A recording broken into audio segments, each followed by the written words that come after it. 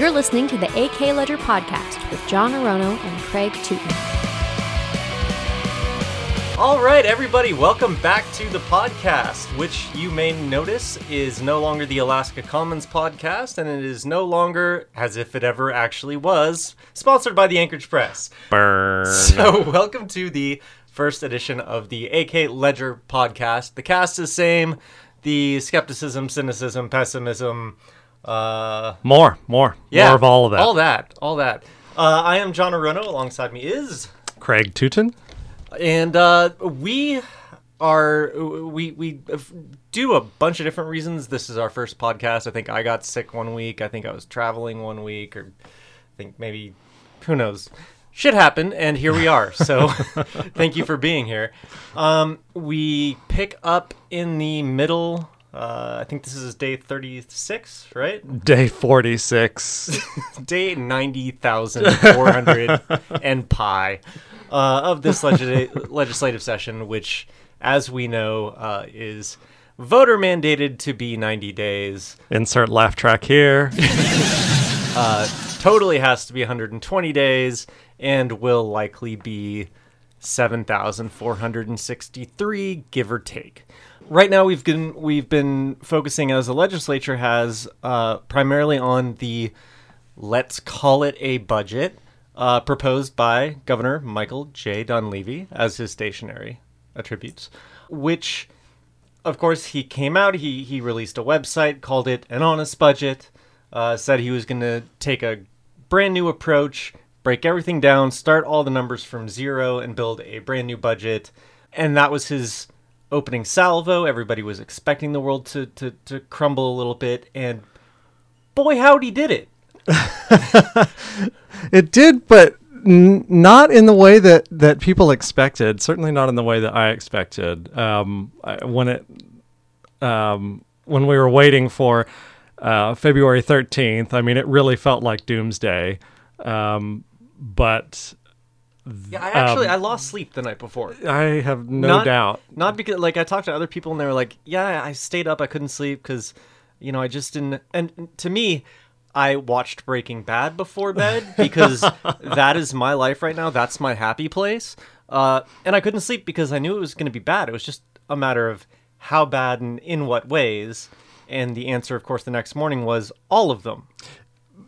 Yes and no. The thing that I was really concerned about were serious structural changes to state government top to bottom. But I think what ended up happening is that Office of Management and Budget Director Donna Arduin ran into the Alaska Constitution and realized that that's not possible without the involvement of the legislature. So instead, they held the budget to the last moment they possibly could, which was day 30, released it, and the cuts that are proposed are pretty ridiculous, but you don't see the structural change that I think a lot of people had feared. It really just comes down to laughably large cuts to the formula programs like public education and Medicaid. It is super interesting just from a constitutional aspect or standpoint. We have a strong executive. We were constitutionally designed to have a strong executive. Donna Arduin, everybody's favorite new Alaskan, by all accounts. Dunleavy's hired gun for Office of Management and Budget. She spent time in Florida under Jeb, and also in California, Illinois, Michigan, been all over. Hatchet Man is a nickname that we did not make up. It has just been described many a times, affixed to her name, and she's proud of it. Her Twitter handle and Instagram account is Budget Lady, and she has a record of going in, drastically changing things. But given the powers that the executive has, and the fact that the legislature, just cold hard numbers, Senate overwhelmingly Republican, same party as the governor. House, there are more Republicans than Democrats and independents in the House. But the legislature has been put in a position where a lot of them are kind of taking the approach now of, okay, the budget is up to us now. It's fairly clear, and these were comments especially made in a press availability by Senate Democrats Jesse Keel from Juneau, Tom Begich from Anchorage, and L.V. Gray Jackson, also from Anchorage, all Democrats, basically saying that, the governor's he came out with the strong opening salvo of, this is the budget, we're changing things, we're shaking up the system, this is what Alaskans want, because we all know that 100% of Alaskans voted for this.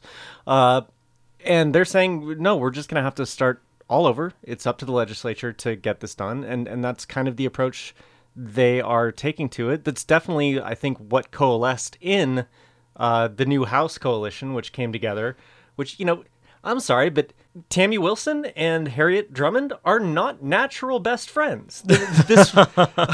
I talked to numerous legislators, and before the budget, or before the coalition came together, there were Republicans who would behind the scenes say, well, I will not caucus with this person. And there were Democrats saying, I will not caucus with this person. Great Venn diagram. David Eastman was the overlap. Shocking. But the coalition that ended up, there are a lot of people who swore they would not work with other members, and they are now absolutely in bed together now with kind of the overwhelming task of saving the state from the proposed budget, which this week has been walked back a little bit, I think, by the governor, starting to say, this is a conversation starter. Well, then it wasn't the honest budget that you started out with, if you're saying that it's now a conversation starter 35 days into it. No, he really has sort of abdicated his constitutional responsibility to craft a budget. On December 15th, he put out the budget that former Governor Bill Walker had put out, which is typical in a transition year to put out your predecessor's budget. But he said, something's coming. Be prepared. It's not going to look anything like this budget. Again, sat on it for the first 30 days of session and then put out this budget that's indefensible. It doesn't have economic analysis to back it up. And so, as you say, the legislature pretty much has to craft the budget themselves now, which is not the legislature's constitutional responsibility. That's the responsibility of the governor. And you had an interesting piece earlier this week about David Teal, who is the expert in the legislature on all things finance and budget related. Kind of, I think the word he used was chaos to describe the budget. Can you tell us a little bit about his perspective? It's not exactly what you expected. I mean, not only someone in his position, but him personality-wise, it's not what you would expect to come from him. No, David Teal just does not editorialize ever. And this is about the closest that he's ever come. And he essentially picked apart the Dunleavy administration's claims about having an honest budget. The budget is supposed to be balanced. It's not. It depends on seizing at least $400 million of oil or petroleum property taxes, most of which go to the North Slope Borough. Shifting the responsibility onto local governments while taking away their overwhelming revenue resource. Right, and that leads into the next point. The idea is that this budget is based on no new taxes, but there's only one way that local governments could respond to this budget, and that is to increase taxes. Just for the education cuts alone, the median home in Anchorage would see its property taxes raised by $1,400. So again, another debunking. Dunleavy also said that the budget was designed to protect our savings and our fiscal reserves, but he pulls $400 million out of those reserves to pay oil and gas tax credits and to pay for Medicaid cuts, which can't possibly be realized. and then he hides those Medicaid cuts in the FY 2019 budget, which is the budget that he has, said was just outrageously large. And, so he's pushing that budget growth onto his predecessor's budget. It really is, to call it an honest budget with a straight face, close to the heart of darkness. And part of that, part of the budget that's really gotten a lot of attention, definitely perked my ears up this week, was some budget language that would have allowed, I think it's through OMB, right? Yes. To basically shift funds inside of certain departments, carte blanche, essentially. Can you tell us a little bit about that? Yeah, brace yourself. We're going to get wonky. Okay. Because we weren't already there. Right. Okay, so the budget is broken down into departments, appropriations, and allocations. So each department has appropriations, and within those appropriations, you have similar allocations. That's the smallest grouping in the budget. So as it stands currently, departments can move money between allocations or within a single appropriation as needed. It gives them a little bit of flexibility if spending is too high over here and too low over here. What the Office of Management and Budget, namely Director Arduin, has proposed is language for every single department that says, not only can you move money within appropriations as the executive branch, you can move it anywhere within a department. So if the legislature were to fund a program that the Dunleavy administration doesn't like, they can essentially zero out that program without a veto after the fact and move it to a program that they do like. It pulls the appropriating power vested in the legislature by the Constitution from the legislature and transfers it to the executive, which, as you pointed out, is already a very strong executive under the Constitution. And that's the huge part where I think I've heard a lot of let's say either naive or misguided interpretations of this, where they quote the strong executive and they say that, well, he has a line item veto power. This is different. This is abjectly different. This is the power of appropriation, which is constitutionally vested in the legislature. This is not line item veto where you can withhold funding from a certain project. This is taking funding that has been appropriated or allocated to a certain subset of a department and give it to, I think I liked your analogy that you used within the Department of Administration for public broadcasting. Yeah, Dunleavy has proposed, and this is not new for anybody that watched him when he was in the Senate Finance Committee. He had the Department of Administration subcommittee, and he always zeroed out public broadcasting. He always had the Department of Education and Early Development, and he always zeroed out pre-kindergarten programs like Parents as Teachers, Best Beginnings. He has consistently done that. So when he gets into the governor's office, he proposes zeroing out public broadcasting. So if he were to, or if the legislature were to restore those funds, and the governor exercised his constitutional authority, did a line item veto, and then the legislature went back in and overrode that veto, if this language were to stay in the budget, allowing OMB to move funds anywhere within a department, then after all of those constitutional moves are out of the way, then OMB comes in and says, no, I don't care that the legislature has overridden this veto. We're going to zero out public broadcasting anyway, and we're going to move this to IT, which is also in the Department of Administration and is something that Governor Dunleavy supports. So there, I mean, the emphasis there is there doesn't have to be any congruence. Usually,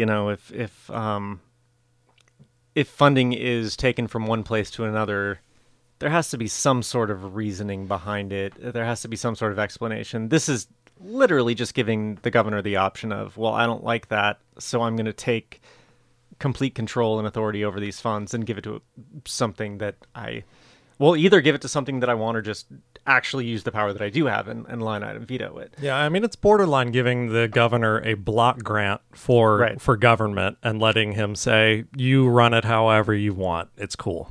So Legislative Legal looked over it and said, hey, guy, it's right here on page 14 of the Constitution. And in no unequivocal terms, it said this is just not permissible. This is something that I've noticed that Arduin did in a much smaller and in a scope that would actually pass muster here, and to an extent is done here in terms of she's gone in both California, Florida, and Michigan, right? Where she's made changes to the departments of corrections in those states. And she's changed reporting requirements. She's privatized, given them to the same company through mergers that has taken over Alaska Psychiatric Institute.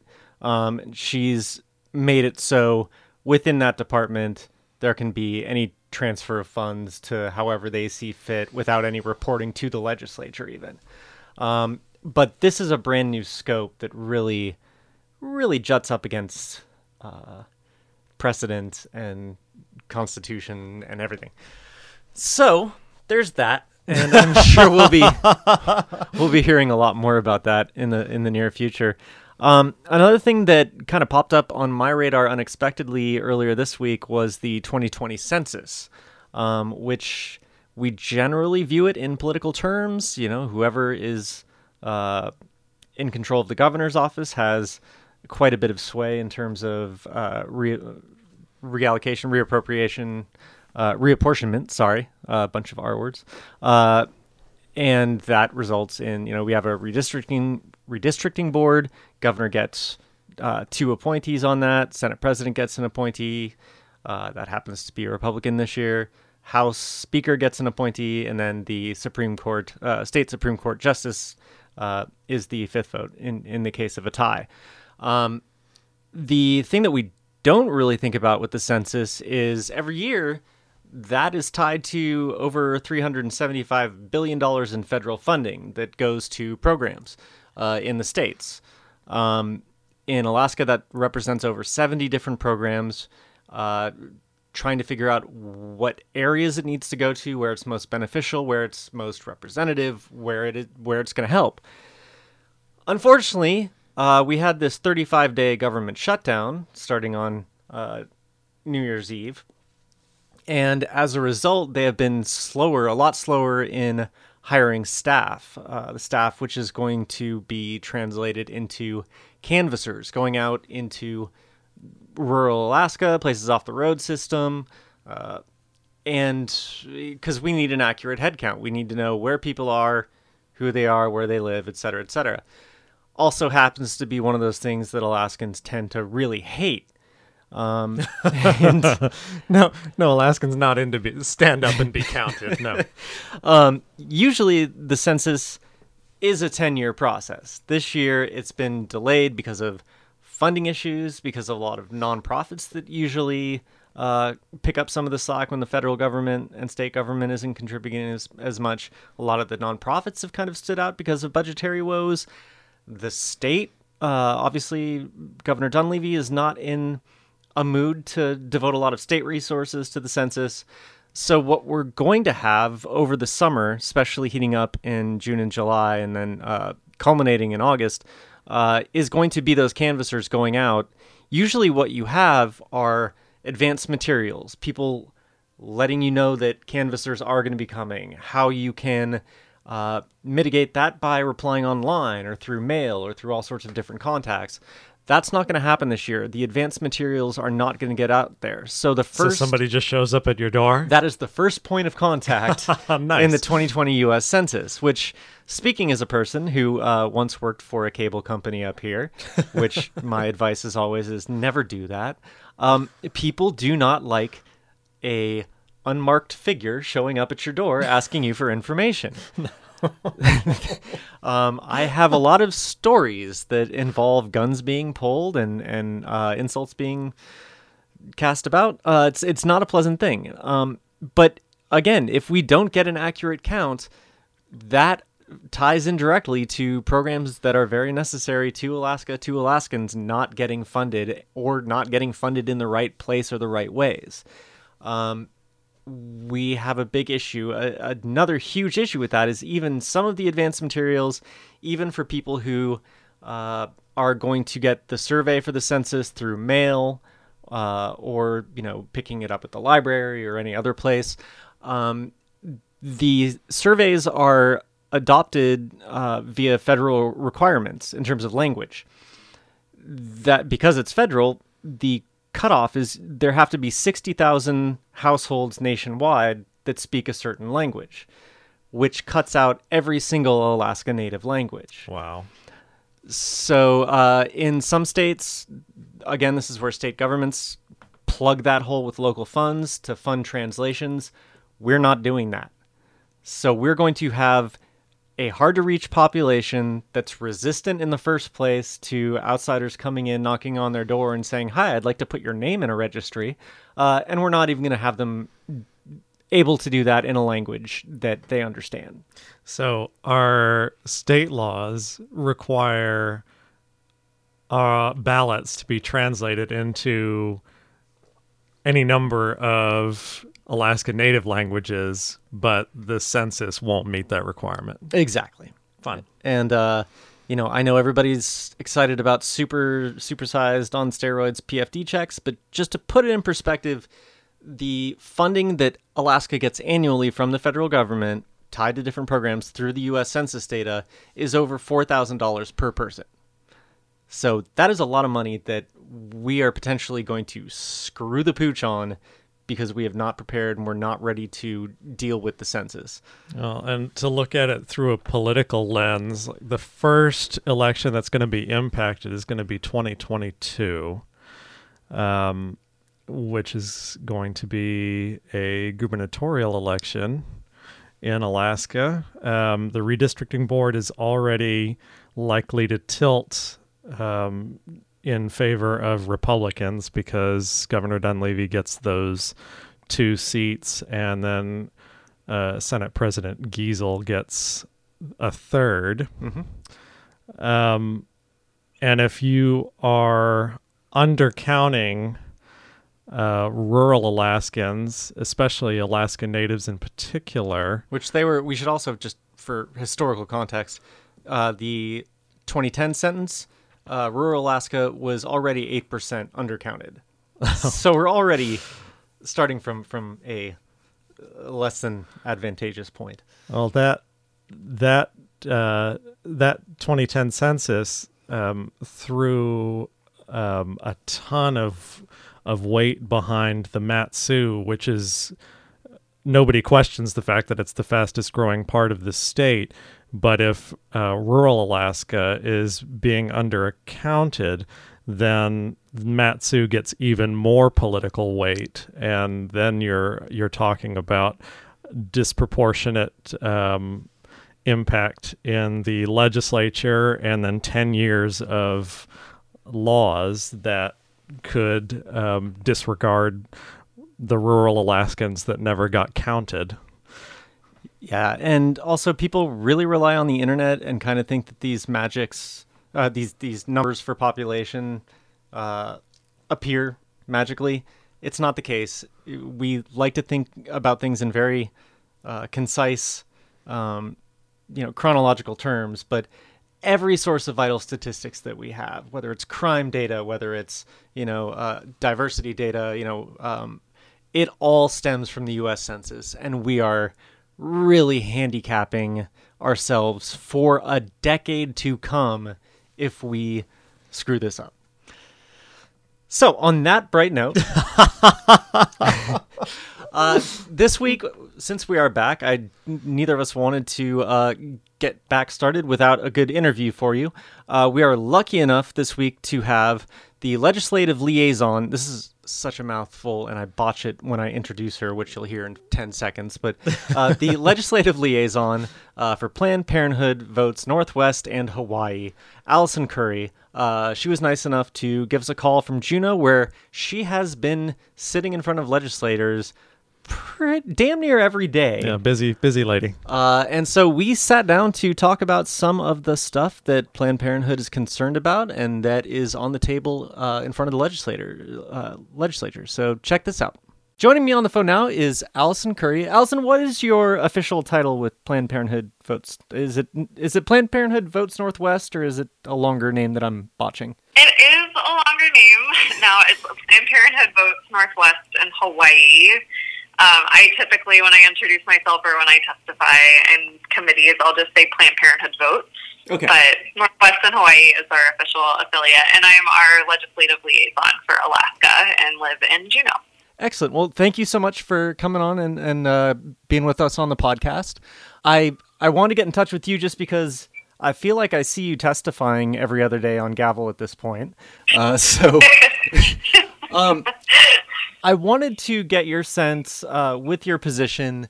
What was your first impression when you saw the proposed budget from Governor Dunleavy? Well, I would say first reaction was similar to most everybody else's, that the cuts are devastating, in particular the cuts to Medicaid and the Department of Health and Social Services. I mean, those cuts are going to devastate our healthcare system. Cuts to education and the university system, also devastating. And actually, a couple of weeks ago, we did have our Teen Council program, which is a peer-led sex ed group of high school students, and then a couple activists from University of Alaska Anchorage and Fairbanks who were up at the Capitol and meeting with their legislators about those cuts and asking their representatives to oppose Dunleavy's cuts. I know that one thing that I've been looking at a lot is cuts to Medicaid. I mean, we're a state with, over, I think, half the state pretty much in one way or another is affected by Medicaid. And one of the bills currently before the legislature is Senate Bill 7, sponsored by Peter Micciche, Republican from Soldotna. He's trying to impose Medicaid work requirements. And his claims that the bill's more about opportunity, about breaking a negative cycle, getting people more, required to be applying for jobs, doing job recruitment and training. But a lot of people, yourself included, have pointed out kind of flaws in the logic behind the actual policy. I wonder if you could go through your concerns with us. Yeah, I mean, our take on this, and this is also because research shows that work requirements don't actually improve people's health. It doesn't improve people's access to healthcare, and it does not improve their financial standing, particularly if you live in a place that doesn't have job opportunity, or like Senator Micciche's bill includes opportunity, I guess, to do 20 hours of volunteer work or just 20 hours of job training or applying for jobs. But if you do live in an area where there aren't volunteer opportunities or job opportunities, then you're at risk of still losing your healthcare coverage, even though there's no job availability for you to meet those requirements. Another side effect of this could be people who actually do meet some of the exemption eligibilities. The bill is really vague about how to meet those exemptions. Is there going to be additional paperwork necessary? And so what could happen is that people who actually are eligible to continue to stay on Medicaid would then just get kicked off because they didn't sign and submit their paperwork in time to prove their eligibility. So some of the most vulnerable Alaskans that Senator Michicki is trying to protect would, in fact, instead be kicked off Medicaid and lose their health care coverage because they didn't fill out their paperwork. Also, we don't support anything that is punitive. Mm-hmm. So there are other states, and I think there were a couple of people who testified and mentioned a program in Montana that actually is a, let's help people get back to work program, but it doesn't kick people off of their health insurance. Which I feel is like such an important point, given the fact that, I know that Senator Michicki and supporters of the bill have cited myriad states that have applied for the waiver that was made possible by the Trump administration that would allow these sort of programs to kick in. But at the same time, Arkansas is the only state that I'm aware of that has actually implemented the work requirements, and they saw about 25% of the population that was basically under the scope of the workplace requirements. About 25% of them got kicked off the rolls. And like you were saying, in terms of losing coverage, once you lose coverage, then you have to wait for the next period to even re-enroll. So you're going through a large window of time without any coverage. That is something we should be worried about, right?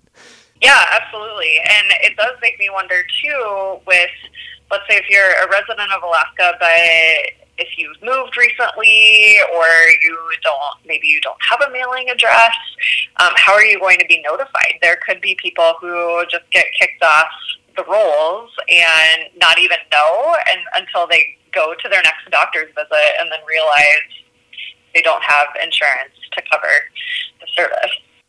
And that was another concern of that in terms of a lot of the communities. When you're talking about the about 22,000 Alaskans who are Medicaid recipients that would be affected by this, that's mostly not going to be people in the rail belt. That's not Anchorage. That's not Fairbanks. That's going to be rural Alaska, where a lot of these places don't have health clinics that are readily accessible, where you can even go to get the physician's note proving that you have an exemption. It seems like there's a lot of problems. And how do you feel about the phrasing in terms of this bill not being about cost savings? Because one thing that took me by, it struck me was that the fiscal note attached to it expected about 20% of the affected population every year would be kicked off the rolls. I don't know. It seems like it's hard to say that this isn't a cost-saving measure when the fiscal note's including a yearly outlook in terms of people that they're expecting being kicked off the rolls because of failing to meet the requirement. Yeah, I think, there are just a lot of problems with the bill, and we've heard the Senate or the bill sponsor say that he even recognizes that this is not a cost savings bill, that this is something the state is going to have to pay extra money and on the back for end. Bureaucracy, on the back end, and we've seen that in Arkansas. So I think the latest that I read is that 18,000 people were kicked off of the rolls, but the state is paying over $370 million for that, and then there's going to be long-term costs associated with public health issues. So if that amount of people are no longer getting health care, then you could have just see spikes in other public health statistics that aren't positive, that then cost the state more money to try to resolve. And in Alaska, we already have the highest rates of a lot of things that aren't great, that I know you're familiar with. We have sexually transmitted infection rates that are astronomically high, mental health, depression, suicide, domestic violence, sexual assault, and all of these things come at a cost. Every list state. You don't want to be on, we're at the top. Yeah, we're on. Pretty much. And so it really, just the logic, I don't understand, particularly that this bill is providing opportunity when there's nothing in the bill that actually is increasing job growth and training and skills opportunities to connect people who currently are on Medicaid and who aren't working but able to work. There's a disconnect between those two things. Yeah, very much so. Do you have any projections in terms of, right now it looks like it's stuck in the Senate Health and Social Services Committee. I have to believe it has the votes to pass out of that committee. It probably has the votes to pass out of the Senate. Do you have any thoughts on its prospects in the House? I mean, I know it would likely be going to House Health and Social Services, where it would have to get by Representatives, co-chairs, Ivy Sponholz and Tiffany Zolkowski. Do you have any thoughts on its prospects in the House? In the House, I would imagine if the bill stays as is, if it stays as a work requirements bill, because the bill will be up in Senate House again tomorrow. They'll be taking up amendments. So it'll be interesting to see if there are drastic changes to the bill. I think if there's still a punitive component, it's not. I don't even know if it would get a hearing in the House. So that is my projection. However, the concern is even if it dies in the House, let's say if it does go through the Senate, dies in the House, this is something that the governor can pursue on his own, I believe. I don't think he needs legislative approval for the Department of Health and Social Services to apply for a demonstration waiver. Right. Well, that's a somber note to end on that subject, but it does it does segue into another subject that also has to do with Department of Health and Social Services regulations that can be done at the government or governor's level, which was something that Governor Sean Parnell did, which was change DHSS policy back in 2013 to define medically necessary abortions and Medicaid reimbursements for those, which ended up in a court challenge between the DHSS policy and a bill, Senate Bill 49, passed in 2013 by Senator John Coghill, which ended up in a court challenge, and you were one of the named parties in that. It was Alaska v. Planned Parenthood of the Great Northwest, and you had a ruling in your favor recently. Can you tell us a little bit about that? Yeah, I mean, the Supreme Court struck it down. I don't know if there's anything else that can be said, but they agreed with the Superior Court that the bill and the regulations were unconstitutional because it violated the, oh gosh, this is embarrassing. I think, is it equity clause? Equal rights clause, yes. Yes, thank you. Equal rights protections, basically saying that, women, people who wanted to terminate their pregnancy but did not have the funding to do it out of pocket were similarly situated as someone who did. So you couldn't. There was no compelling state interest to uphold to what they considered a discriminatory policy. And this is something that it seems like every year there is a court challenge similar to this. If you just Google Alaska v. Planned Parenthood, you get 20 years of casework. And the thing that I find interesting is the precedent and the rulings that eventually occur have not differed wildly. I mean, it generally goes to this same upholding that you have to treat every decision in terms of terminating a pregnancy the same. And this court, this ruling seemed a little different to me in terms of this was a really expansive 49-page ruling. Justice Carney, basically she said the state has not shown any differences that affected classes that justify the discriminatory treatment. Went so far as to point out that it actually costs the state more to carry a pregnancy to term. I mean, it was broad enough where, to me personally, it read like the justices, with the exception of Stowe, who was the lone dissent. It really seemed like the justices were trying to say, stop it. We have made this decision already. Stop trying to relitigate this. Stop trying to legislate this. Did did you have a similar takeaway to that? Because it really, to me, it felt like, hey guys, hey legislature, we would like a degree of finality here. Well, I think that was the sentiment when Senate Bill 49 passed in 2014. I believe that was the third attempt to pass something like this. And so the courts had already ruled twice, I think a decade prior, that it was unconstitutional, yet the legislature continues to try. And then, again, like you said, the Parnell administration through regulation as well. And they, again, maybe third time, fingers crossed, third time's a charm, they'll stop. But I don't see that happening. I just, knowing Governor Dunleavy's ideological agenda and some other members of the legislature, which I don't actually feel like there is a supermajority of at least anti-abortion extremists, I would call them.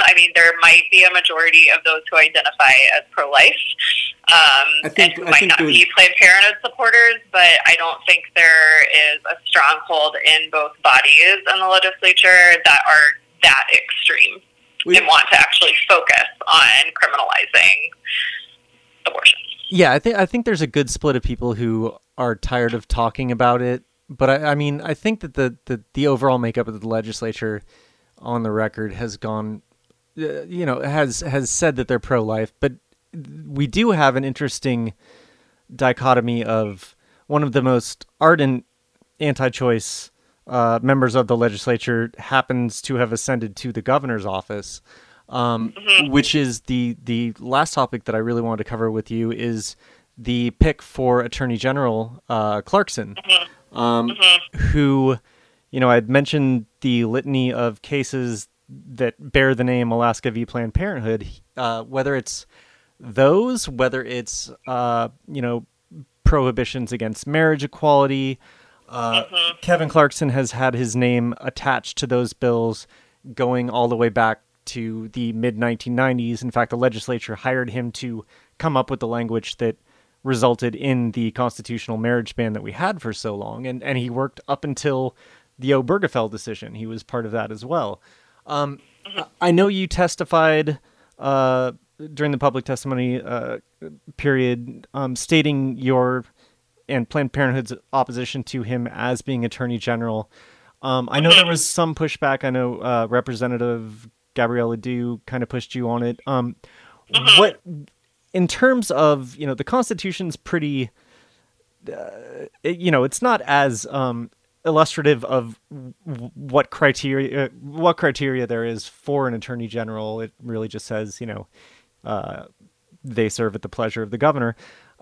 What is your objection to Kevin Clarkson being in that position, and why do you think he should not be confirmed? So in addition to the bulk of his constitutional litigation experience, working actively against abortion rights and working actively against LGBTQ rights, in addition, in his extracurricular time, he also, even Jim Minery himself has stated that Kevin Clarkson is a co-founder of Alaska Family Action. Yes. And so even though Mr. Clarkson was trying to just write off or brush under the rug that, only 10% of my professional experience or workload has been on these quote-unquote controversial social issues, that's not the bulk of my work experience. And I hear that. Sorry to interrupt, but I did enjoy that, because he repeated that in his introductory statements of every time he's appeared. And it's, all right, guy, I know that it, in terms of pieces of paper compared to pieces of paper, that might be 4%, 5%, 10% of your work, but it's a pretty high profile amount of your work. That's... Yes, absolutely. It is a high profile part of his work. And I think it speaks volumes that in his free time, this isn't just somebody who has personal beliefs that he is anti-abortion or that he opposes equal rights for the LGBTQ community. He has actively worked against equal rights for women's healthcare and for the LGBTQ community through his association and work with Alaska Family Action and even his alliance with the Alliance Defending Freedom group as well. So we certainly do not trust that if an anti-abortion bill were to, or let's say an anti-trans piece of legislation, something passed through the legislature, which he's had his hands into. Yes. And if we took it to the courts and then the courts struck it down, we know as Attorney General that the state will appeal with him in that seat, because we know Dunleavy administration will want to appeal that case. And so they'll just keep wasting the state's money trying to defend bills that we already know are unconstitutional. So I guess it's maybe a philosophical question of, Governor Dunleavy does have these stated views. He is, he's opposed LGBTQ rights in terms of workplace, housing, credit, etc. He's opposed marriage equality. He's obviously very anti-abortion. What right do we have to tell him that his attorney general has to have views that counter that? How would you argue that? It's a good question. I know. I can't.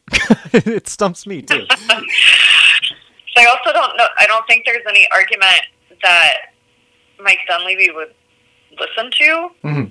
I mean, he clearly has his own agenda, and I don't think.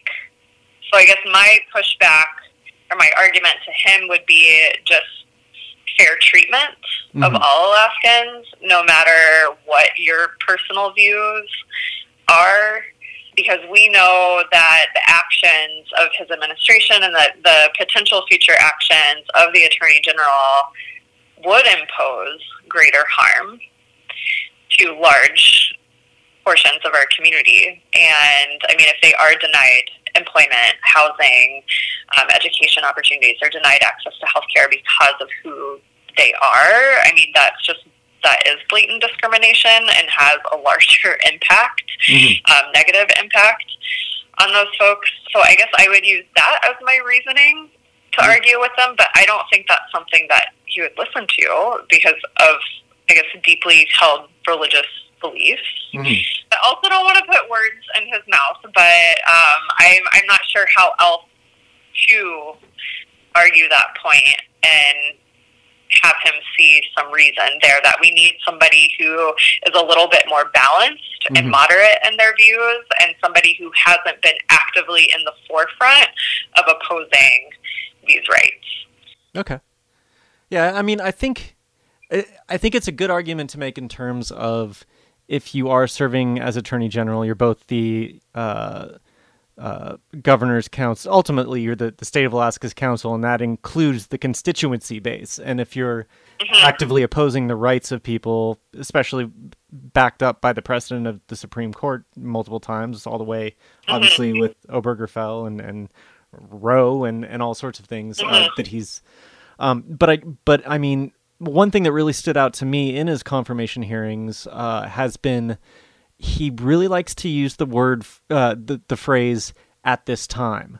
So when people have tried to pin him down on, would you fight marriage equality? Would you fight access to abortion?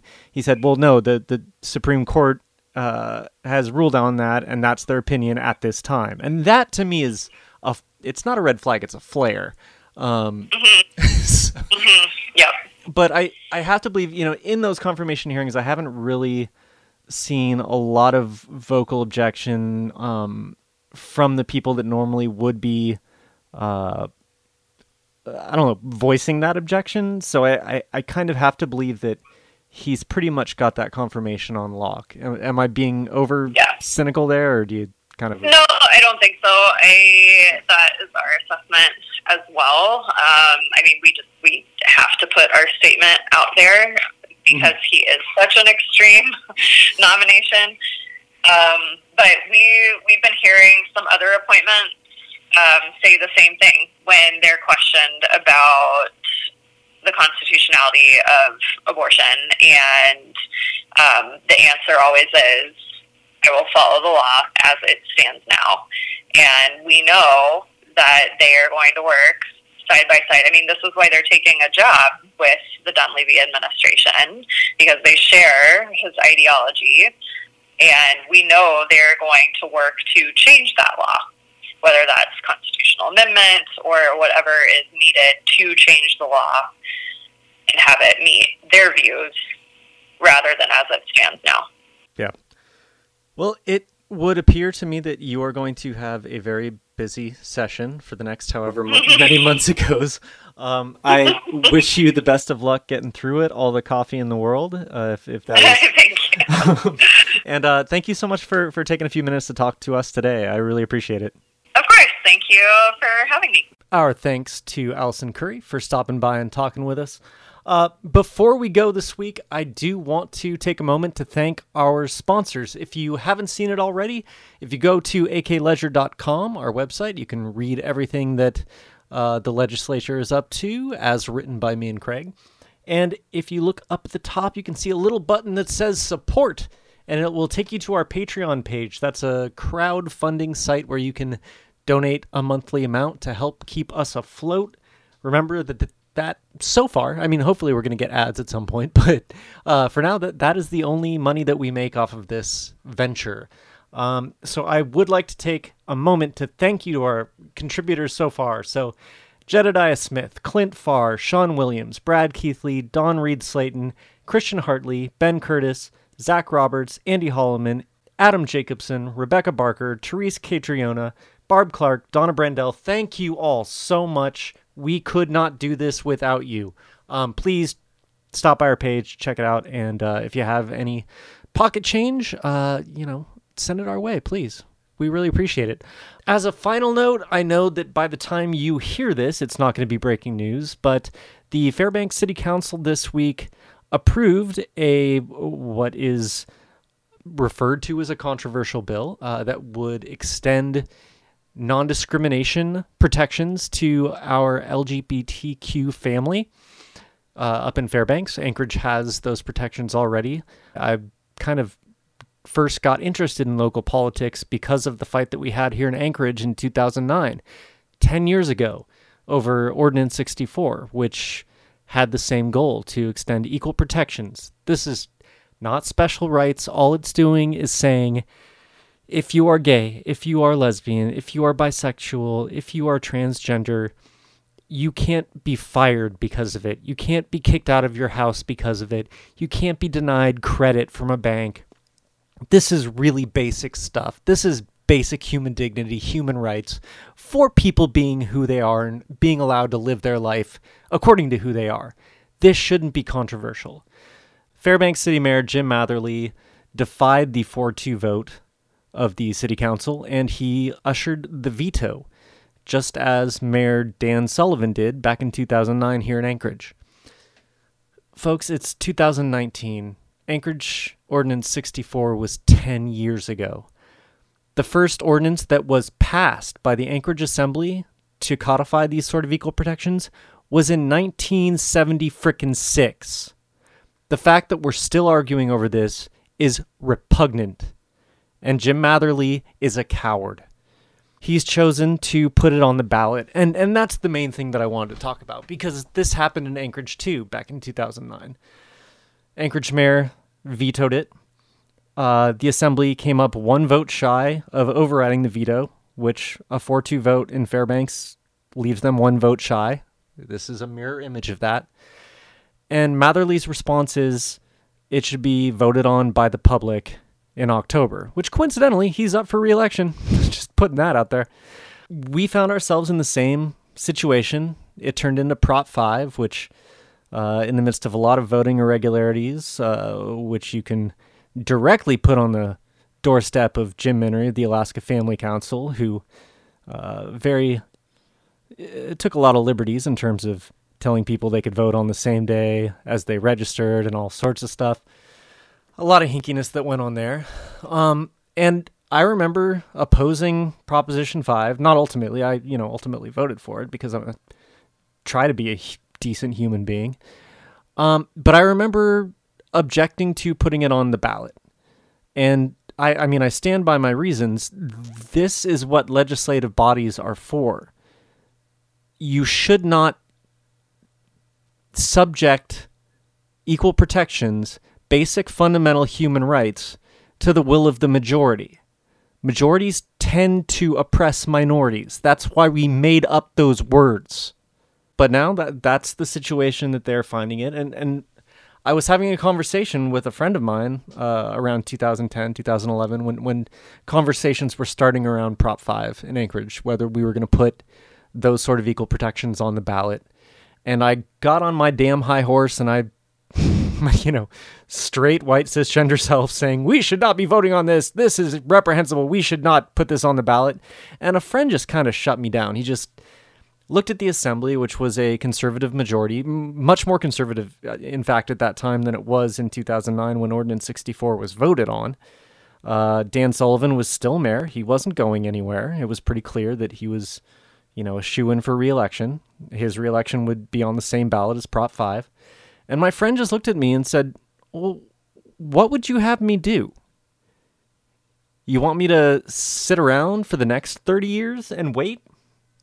Till we arrive at some sort of legislative body that has the stomach and the fortitude and the decency to put this up for discussion again? You don't really have a good answer for that. You like to be moral and you like to be righteous and you like to stand behind the fact that in a democracy, in a republic, you have legislatures and assemblies and councils that will do the right thing when they see an oppressed minority in need of protections. But either way, Fairbanks City Mayor made a cowardly decision, gutless, spineless, and now it's going to be on the ballot. So whether you like it or not, whether it's the just thing to do, whether it's the right thing to do to stick it on the ballot and let the broad public decide whether people should be afforded the same treatment under the law, in the eyes of the law, that the rest of us are, that's where it's going to be. So get ready for it. Show up and vote. So bad on Fairbanks City Mayor Jim Matherly. What the hell, dude? Tighten up. That's it for this week's podcast. I am John Arono alongside Craig Tootin. We will see you next time.